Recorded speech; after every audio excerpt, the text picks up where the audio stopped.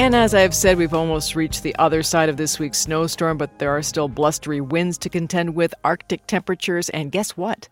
Another storm system for Monday. NPR News meteorologist Sven Sundgaard is here to break down the storm's biggest impacts and tell us what's next. Well, there was some belly aching earlier this morning, as you know, Sven. Folks got up and No, said, really? well, wait a minute. Where's all the snow? I thought we were going to get 20 inches. And it's like, no, not really. However, some places came pretty close. Yeah, and as we talked about yesterday, there was going to be this burst late in the night and early this morning, and it really delivered. Just between 6 and 7 a.m. this morning at MSP, we got 2 inches of snow just in that hour, and really from about 4 to 8 a.m., those snowfall rates were at 1 to 2 inches per hour, and the heaviest band set up over the South Metro, and that's where the totals are really coming in here at 19 inches in Apple Valley, 17 inches, though, to the north in Cambridge, 16.9 in Burnsville. There's a 16.7-inch report in northeast Minneapolis, also Eagan, Savage at 16 inches, southwestern Minnesota, not to be left out, 15 inches in Slayton, and picked up about a foot in the Rochester area. Snow is still falling across parts of northeastern Minnesota along the North Shore, where a few more inches could fall from Duluth, and especially along the South Shore, where the northeast winds are really roaring. We're talking about waves over the big lake that are over 12 feet here this morning and afternoon. Well, no, that's pretty impressive. Say, where then does this storm rank in terms of overall snowfall totals? That is the question still, because we're still waiting for the official observation at the Oh. Minneapolis-St. Paul International Airport. They do that about noon, so it should be coming any minute. I'm refreshing my screens like a lot of people. The guess is it's probably going to come in between 13 and 15 inches, and so that will really matter, because 13 inches puts it back in the top 24 snowfalls, which would be the second top 24 snowfall we've had this season, and that's only the fourth time that's ever happened, where we've had two top 24 snowfalls in one season.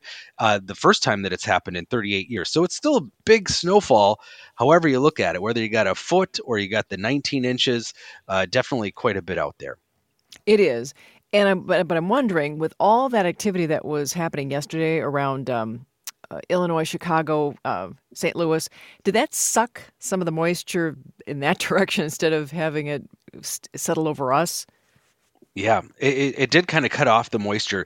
So we had the area of snow that had started to redevelop late yesterday afternoon that we all experienced. And then this wave we were watching out of Colorado, that was a tense band of snow that really filled in. And that's what gave us the burst early this morning. We were expecting that to fill in a little bit more. And had that happened, we would have been looking at even higher totals this morning that would have been more widespread totals that would have been over 15 inches instead of the more spotty 16, 17, 18-inch amounts.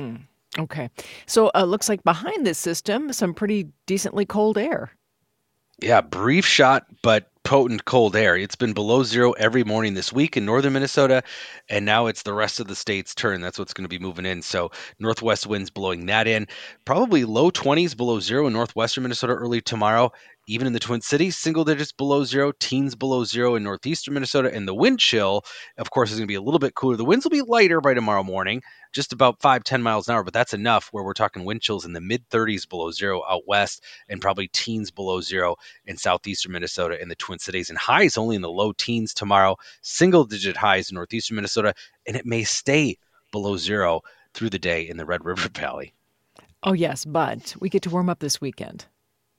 Yeah, 20s are back tomorrow for southern Minnesota, teens to the north, and it looks as though the southern half of the state should be above freezing, mid 30s Sunday. We're going to have sunshine too tomorrow, Saturday, and I think most of Sunday, and close to 40 on Monday, which is actually going to kind of throw a wrench in the next storm system.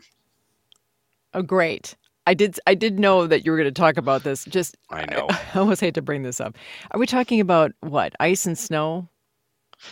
Yeah, it could be all of the above and rain. It looks like in southern Minnesota, including the Twin Cities, this will start as rain because of the warm temperatures. Could have an icy mixture between the Twin Cities and Duluth. This is all very fluid, of course, still, but it looks like heavy snow is what's going to set up in the northeastern part of the state, several inches or more for Duluth and the North Shore. So it might be their turn, and then turning over to some snow in the Twin Cities and southeastern Minnesota. And then there's another system maybe behind that for Wednesday. So it's going to be an active pattern still.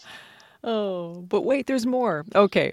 Sven, I know. thank you. I appreciate it. It really did a great job with this whole storm system over many days. Thank you for your work. You're very welcome, Kathy. Sven Sundgaard, our meteorologist.